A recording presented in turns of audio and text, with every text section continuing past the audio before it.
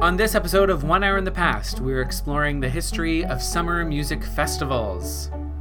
So after a rehearsal in 1904, in which Wood was faced with a sea of an entirely unfamiliar faces in his own orchestra, Wood's partner and the producer of the Proms and the founder, Robert Newman, came on the platform and announced, quote, "Gentlemen, in the future, there will be no deputies.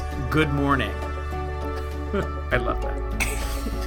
40 players resigned en masse and formed their own orchestra, the London Symphony Orchestra, oh my God. Which is one of the, yeah, right? Isn't that great? It's one of the oldest, most successful, most famous symphony orchestras in the world.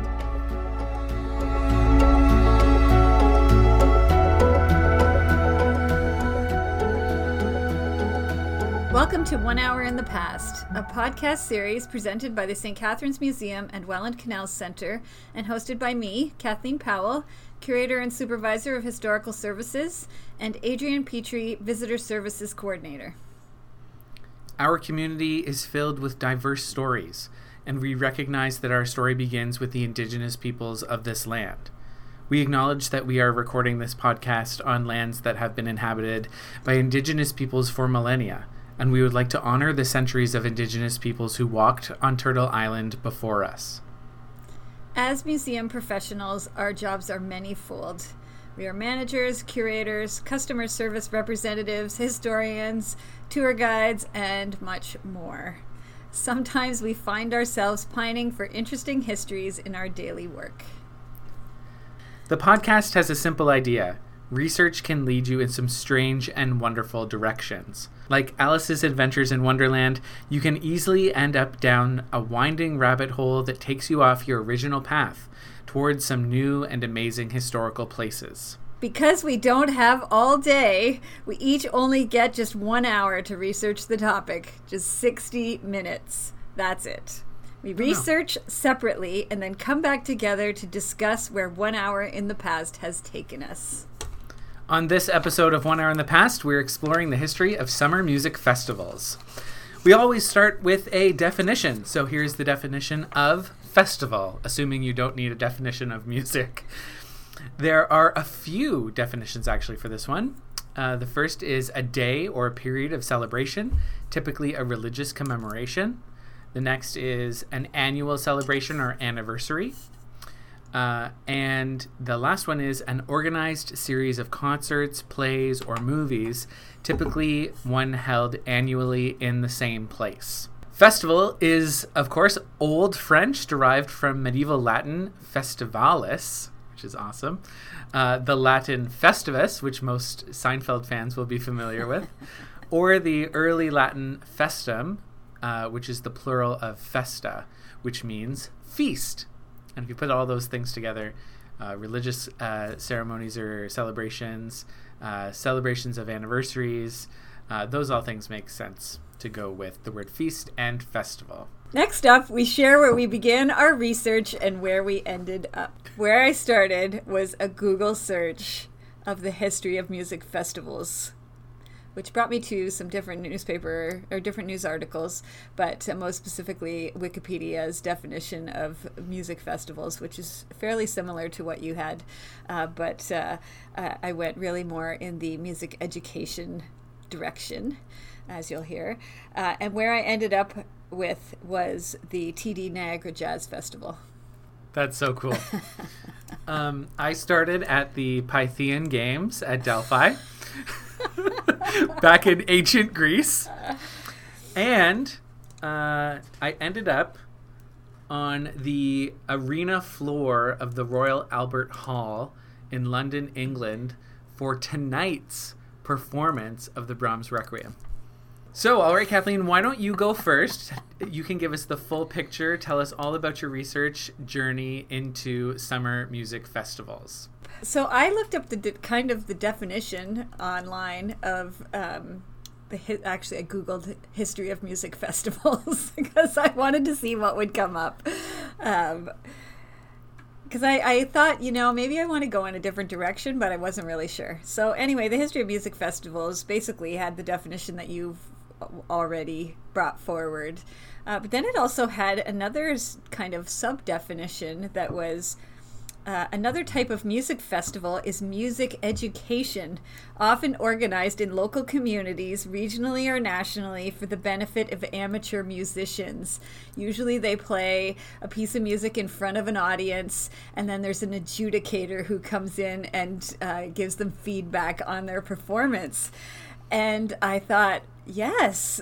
And then, of course, I brought it back to local history because I remember many friends and family members who have played in what is now the Kiwanis Music Festival. Nice.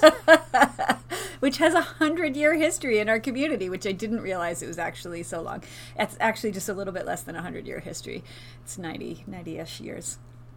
So my research basically led me on a little bit of a kind of a direction of reading about the history of the Kiwanis Music Festival.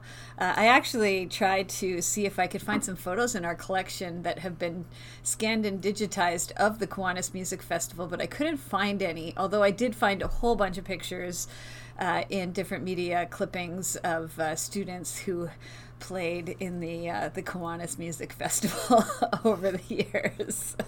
I started my kind of search through Kiwanis Music Festival with a little bit of a history and found out that the roots of this festival, it wasn't actually called the Kiwanis Music Festival, it was called the Lincoln County Music Festival originally, is actually it was a rural festival. It wasn't really for urban people because I guess they had lots of opportunity to show their work if they were music students and musicians. And so the first festival was actually held in Beamsville, and it was held in 1933. And more communities joined as they continued along. And eventually most of Niagara's communities have a part of the Kiwanis Music Festival nowadays, a local section. And so now it's a more of an urban-rural festival. So I thought that was pretty interesting. Prior to 1976, the festival itself was actually financed, and this will not come as any surprise to you, Adrian, based on your knowledge of local history, was financed by various women's institutes. So, of course. Yeah, it doesn't surprise me at all that they would provide opportunities to local musicians to be able to showcase their work. So that's really great. The women's institutes did so much local service work over the history of St. Catharines over the last 200 years nearly, and so I'm not surprised that they had their fingers in the pie, so to speak, in this one as well. And then in 1976, the Kiwanis Club took over the music festival, and they've financed it through a good portion of its more modern history. And at its peak, the Kiwanis Music Festival in Niagara has had over 1,000 participants. Close to 2,000, I think, was the highest I'd found in the clippings that I could find, which I think is great. And it's all youth of all ages participating. And the whole idea was to expose kids to different kinds of music so that the kind of things that they might not normally be exposed to if they were just, depending on what era you're talking about, listening to an album or a cassette or music CD, on your streaming music on your device. So I think that's great. It's so funny that you say expose, just to interrupt you, it's so funny that you say expose because I feel like my entire high school band career was spent on a stage at a Kiwanis festival, either with concert band or jazz band, and it's like the only music that I was listening to was that music because that's all we did. Like going on the festival circuit, and competition isn't necessarily competing against other bands, but competing against yourself kind of thing. And you spent a lot of time traveling to festival, and that's what we call it. It's like festival season. We're going to festival. We made it to festival. We got a gold medal at festival. Like, I'm sure Kiwanis would like me to say it's the Kiwanis Music Festival, but we just called it festival. So that brings up so many memories. Anyway, there you go. I'm one of those Kiwanis Festival kids. Yeah, and Kiwanis festivals are all over. not just in Niagara, but everywhere. Yes, So, where I grew up, not in great, Niagara. for Yeah, sure. that's right. The mission of the Kiwanis Music Festival, according to their website, is to encourage, nurture, and support performances and educational activities within St. Catharines where musicians can enhance their interpretive and musical styles as a means of strengthening character development and celebrating the enjoyment of the arts. I thought was really, really a great mission statement to have. I love that they've included in here strengthening character development because, it's really hard to have your work critiqued by a professional. And a lot of the adjudicators in our local Kiwanis Festival, and I'm sure it was in yours as well, are pretty well-known, well-respected, and sometimes really famous musicians, and they're the person that's listening and critiquing your work. And the experience I had with my kids in the Kiwanis Festival is that they're all so nice and generous with their time and their knowledge, that it was just such a great building experience for them. So anyway, so that took me in the research about this festival to a gent named John Collins, who apparently was known as Mr. Kiwanis for many years because he was the longtime festival chairperson. I think he was probably around in the 1976 when Kiwanis took over, and he was around until 1997. So he was there for quite a long time. Yeah, that's a long time. And he really was the guy who kind of made the festival more professional in some ways. He was... it sounded like he was quite a good fundraiser. He had a lot of innovative ideas about how to increase funding to the festival, so through advertising and those kinds of things in their programs. And so it provided, a bigger venue for local musicians, but also helped to develop the scholarship program that they have as part of their festival, which helps to... They actually give out quite a bit of money, relatively give a lot of money to students to be able to continue their musical career. I mean, it's not going to buy you a yacht or anything, but it might help you to buy a new musical instrument or to buy some more sheet music, which can be fairly pricey, or to help pay for your lessons as you go along. And so I think that's a really great thing about these kinds of festivals. The Kiwanis Festival. I think that's what it's called pretty much everywhere now. I'm assuming so anyway, in Ontario. Interestingly, which I didn't know, the divisions of the festival include strings, brass, vocal, guitar, which I don't know why it isn't included in strings, but guitar, woodwind, dance, piano, and speech arts. I don't know what speech arts are. Do you?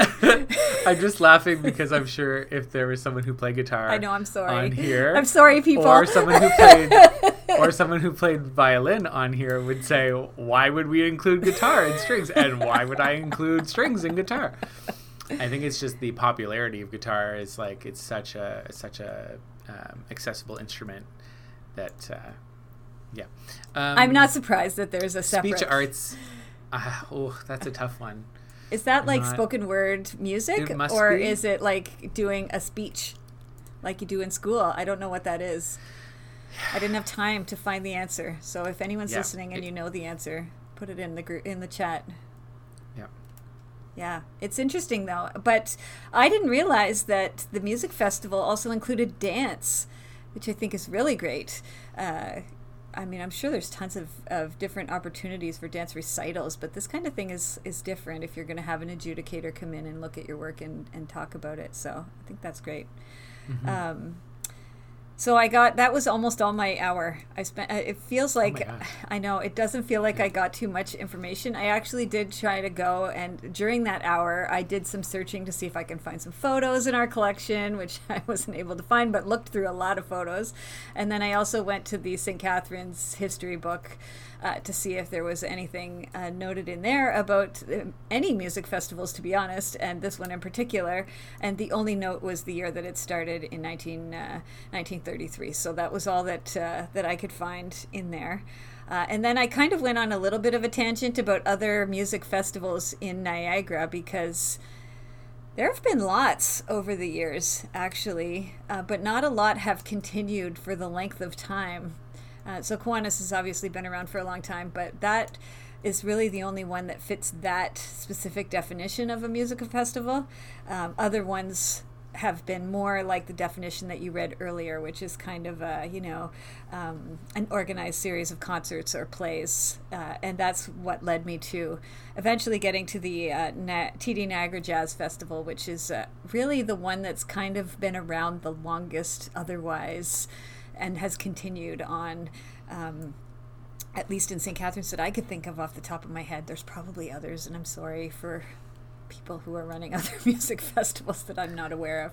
But then when I was searching through there, it was like all these festivals that had happened in the past that just didn't continue. And it kind of saddened me to think of like the Scene Festival or something like that used to exist that we haven't had here. That has been kind of every year for so many years. And probably that's because it's just a lot of work and a lot to pull something like this together. Yeah. But kudos to the TD Niagara Jazz Festival, people who have been going officially since 2013, but have, I'm sure Juliet Dunn was working on it for many years prior to that in an unofficial capacity, so that's where I ended up. I didn't get too much further. I spent a lot of my research time looking for things in our collection which I couldn't find. So right, hey, sadly, that's part of research. It is shocking how quickly an hour has gone. It used to feel like, it's like, what am I gonna look at for an hour? But for some reason, between this season and last season, it seems like an hour has shortened. That's really cool. Thanks for sharing your research journey with us. That's awesome. And I forgot about the educational festival part, so that's really great. So I mentioned before, as I started at the Pythian Games in Delphi, and then I'm glad you went way back further in ancient Greece, and I ended up later at Royal Albert Hall, which I'll talk about. But before I started researching, I was saying I had two questions for myself. One was, I wonder what the history of the Boris Brot Festival is, because of course we lost Boris Brot this year, tragically. But the festival continued last month or a few weeks ago. And so that's great, except that I never got to it. Boris Brot was a famous conductor in Hamilton. Okay. And he was tragically hit by a car early this year. And he had, And the Boris Brot Festival was this long-running classical musical festival in Hamilton, and had a ton of benefit for not just the classical musical, the music scene in Hamilton, but also just tourism in Hamilton. And he was very passionate about music in the Horseshoe. So I never got there, but just wanted to make sure that I said his name for the record. I think that's important. Yeah, and the other thing that I want to do is, what is the oldest festival? Well, there you go. The oldest festival is the Pythian Games at Delphi, and it's classified as a festival because it included musical performances, right, and is considered one of the earliest festivals. There's a huge variety of music festivals. We've talked a little bit about it. Jazz, classical, blues, those are the big ones. Pop music as well has big cultural festivals like Coachella or Woodstock, yeah, or whatever, those big ones. But the interesting thing is that festivals aren't just about people listening to music, but they're supposed to be, or the why they, as they've been studied, why they're so popular is that they're a way to create cultural identity, lifestyle, belonging, and I think the most important is the atmosphere that enables or facilitates escapism. When you're at a festival, you got no troubles. No troubles, which is great. Especially something like Coachella or... It's all encompassing. One of those huge out in the middle of Glastonbury or someplace like that. They're out in the middle of wherever you're camping there probably. Yes. Your whole life is about that the whole time. Yeah, exactly. So festivals were, going back to the Pythian Games, festivals were often combined events of competitions or games with music and food, and they were often centered around significant religious days. For example, those games which were sort of across Greece with all the various city-states were held in honor of the god Apollo. The games also included competition in art and dance. So it wasn't just games, but it was art and dance as well. I think the Olympics used to include that as well, didn't it? Yeah. But music festivals, as we would recognize them today, are more of a product of the 18th century, more of an extension of regular concert seasons. A great example of that extension of a concert season is one of the world's largest and oldest and longest running music festival, the Proms, which most people would recognize as the BBC Proms. The Proms is an 8-week summer season music festival of daily orchestral classical music concerts and other events held annually. The Proms was founded in 1895. It includes concerts at the Royal Albert Hall, which is very famous concert hall right in London, Cadogan Hall, Proms in the Park, and the big one, the Last Night at the Proms, or the Last Night of the Proms, which is when you see... Everybody's seen at least a clip of all these people standing on the arena floor of Royal Albert Hall waving British flags, singing Rule Britannia or whatever. That's the Last Night of the Proms. It's like one of the most, patriotic staples of the calendar. Proms, of course, stands for promenade. Promenade concerts were where you could walk around gardens, pleasure gardens, and parks while music was being played, which sounds awesome. The goal of the early festival was to popularize classical music and to generate a wider audience for concert hall music by offering low ticket prices and an informal atmosphere. And there's atmosphere again. I found atmosphere being a major theme for all music festivals. Yeah, because who wants to go to someplace that is just... Yeah. So informal atmosphere where eating, drinking, and smoking were permitted to the promenaders. Those, or sometimes they're called promers, those are the ones that are on the arena floor. So they don't buy seats, they buy the standing room only on the arena floor, almost like the mosh pit, basically. And that's the beginning. I didn't find this and I ran out of time, and that's where I wanted to go next, was the history of the mosh pit, but I'm sure it likely started here. It's funny it's funny you went there, because in the back of my head, as I'm doing this research, thinking about where I wanted to go with it, all I could think of in my head were people dressed up in 19th century clothing, like bustle and all for the women, standing on a concert floor, jumping up and down in their like Victorian clothing, listening to what I'm like, what are they listening to? Probably classical music of some sort. So they're all in their Victorian clothing. Listening to classical music. I'm sure that exactly. Is not at all what it was like, but to me, the thought of it... I'm sure it was rowdy. I don't know about the jumping up and down, but the rowdy for sure, definitely, because that was the goal. The goal was to really popularize and make accessible all these, what we would and what they would normally consider stuffy music. Yeah. So Sir Henry Wood was the first conductor of the Proms, and is credited with setting the style of the program that they still use today. The first piece played at the Proms back in 1895 was the overture to Wagner's Renzi opera. And it's interesting that they picked like a overture to an opera, because in the classical music world, opera is kind of like, I don't want to say pop music, but it's really easy to enjoy. And everything you want in a rousing overture for an opera is usually in the overture. It's usually there. Most people, if you had to sing a tune from a classical music song, would probably pick something from an overture to an opera. Most of Bugs Bunny's conducting gigs on the Bugs Bunny show were to the overture of an opera. So it was really about, let's not pick something obscure that nobody wants to hear. Let's pick something that people probably know, that is really exciting, that's rousing, and that's fun to listen to. Wagner, though, wow. Yeah. I took a listen to it. I'll post a version of it in the footnotes, but it's an overture to an opera. It's like everything is there. It's like exciting, interesting, has a great big finish. Yeah, that's awesome. Great.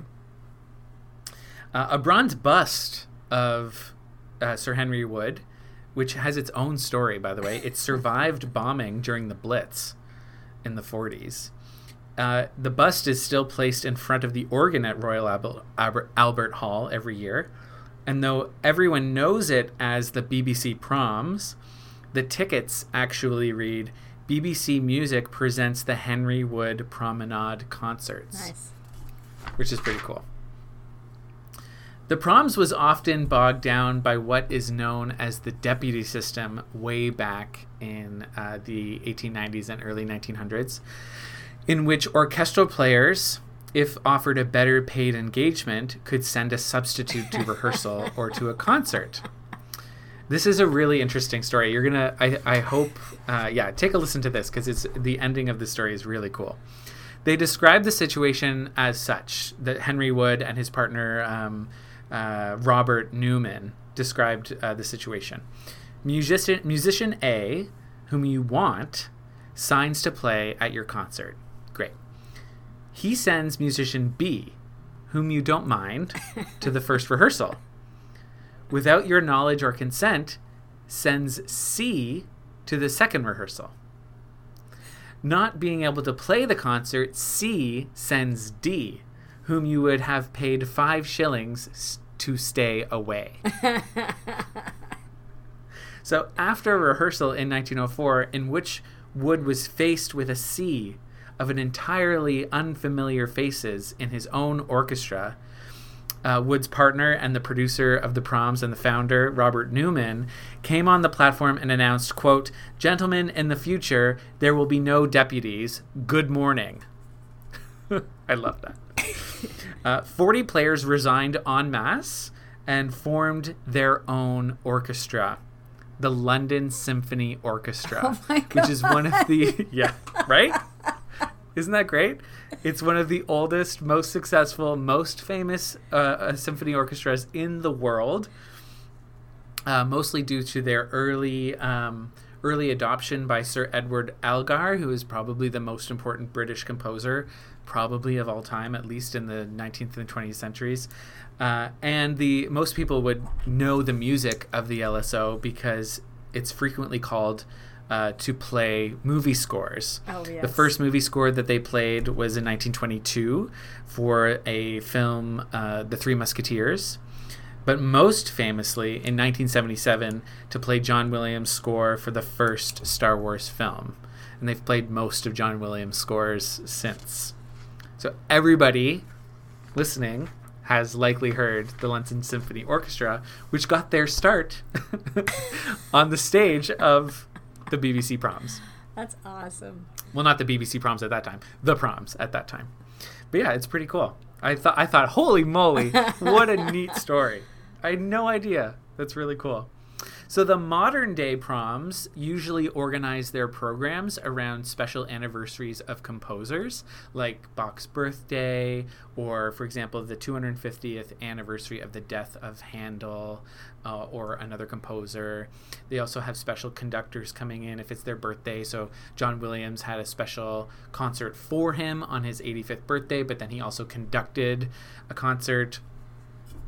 As I said, it's weeks and weeks, 8 weeks of programming, tons of concerts every single day. Did he have a deputy come in and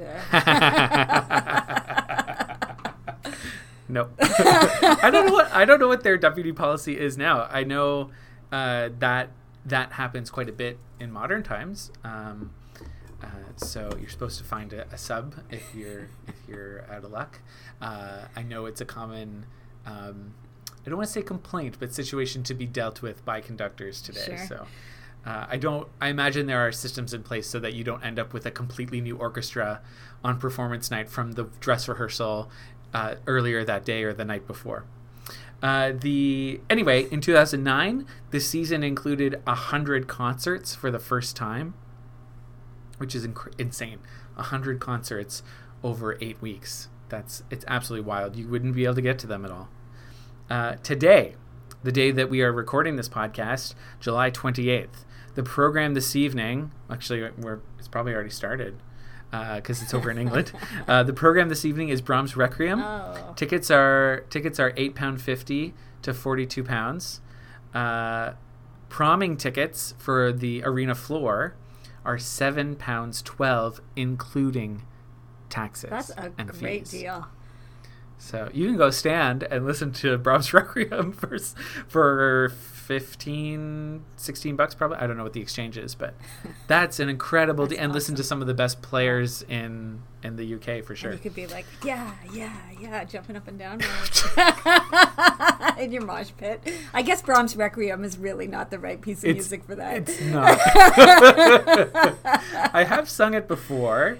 It is exciting, but I don't think that, and I sung it as part of the choir, and we didn't stand the whole time, and I don't think I could stand the whole time. A lot of those things I think it's like 65 minutes. That's a long time to either stand or like sit on the floor. But for £7.12, that's pretty good. But I guess the cheap seats up are £8.50. So that's also not too bad. And so I would have expected proms tickets to be upwards of hundreds and hundreds of dollars. So I think the idea is that they're still, especially for such like a beautiful venue like Royal Albert Hall, where like the Queen goes often, members of the royal family are there like at least once a month for something. You'd have really expensive tickets, but it's actually very accessible, which is awesome and true to the original mission of Henry Wood and Robert Newman. So that's where I ended up, on the floor of Royal Albert Hall in London, England, for tonight's performance of Brahms Requiem. That's great. So is it going to be like streamed as well, that you can watch it when you get home? Oh, I don't know. Be interesting. I don't know if you can buy a stream. I don't think I'd want to. Honestly, there's something about streamed music, and I think they ran into this during the lockdowns, during the pandemic. I'm sure all music festivals ran into this idea of like, oh, we could stream them. But the problem with that is that the success of music festivals are clearly based on the atmosphere that they provide their audience. So that's why so many festivals are so successful for so many different genres of music. It's not only about the music. It could be classical, jazz. There's like EDM and house music festivals. Sure. I appreciate that, but I couldn't listen to that for a long time. And I'm sure like other people couldn't listen to Brahms for a long time. So it's not just about the music, it's about the atmosphere, and I think that's what's so great about summer music festivals. Yeah, I think a lot of those, like EDM is a great example, is you're not standing there listening to EDM for 3 days straight. You might be if you're that hardcore, but you're also, roaming around, and you're going to different stages, and there's different things happening around you, which is pretty cool. Yeah. Some other things I didn't get into that are related to festivals are like the summer fair or the fall time fair, and also the Fete, which is like the British version.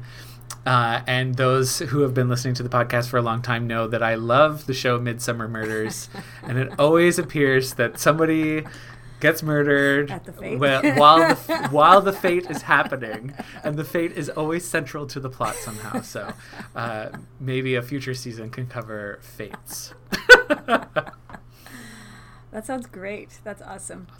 That's totally not at all where I thought our podcast was going to go, so that's great. I thought we might actually talk about something like Woodstock or Live Aid or any of these large concerts, but obviously both of us went in a totally different direction. I wanted to get there, but it just, an hour is not enough for sure. Yeah. Thanks for coming down the rabbit hole with us. Make sure to subscribe to 1 Hour in the Past and the museum's other podcast, Museum Chat Live, on Apple Podcasts, SoundCloud, Spotify, and Google Podcasts, so you don't miss any of the amazing historical adventures. We're always looking for ideas to spend 1 hour in the past researching.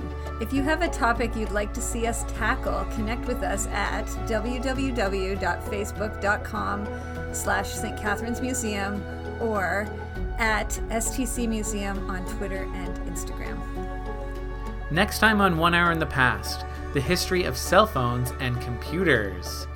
1 Hour in the Past is produced by us, Kathleen Powell and Adrian Petry, and brought to you by the St. Catharines Museum and Welland Canals Center and the City of St. Catharines.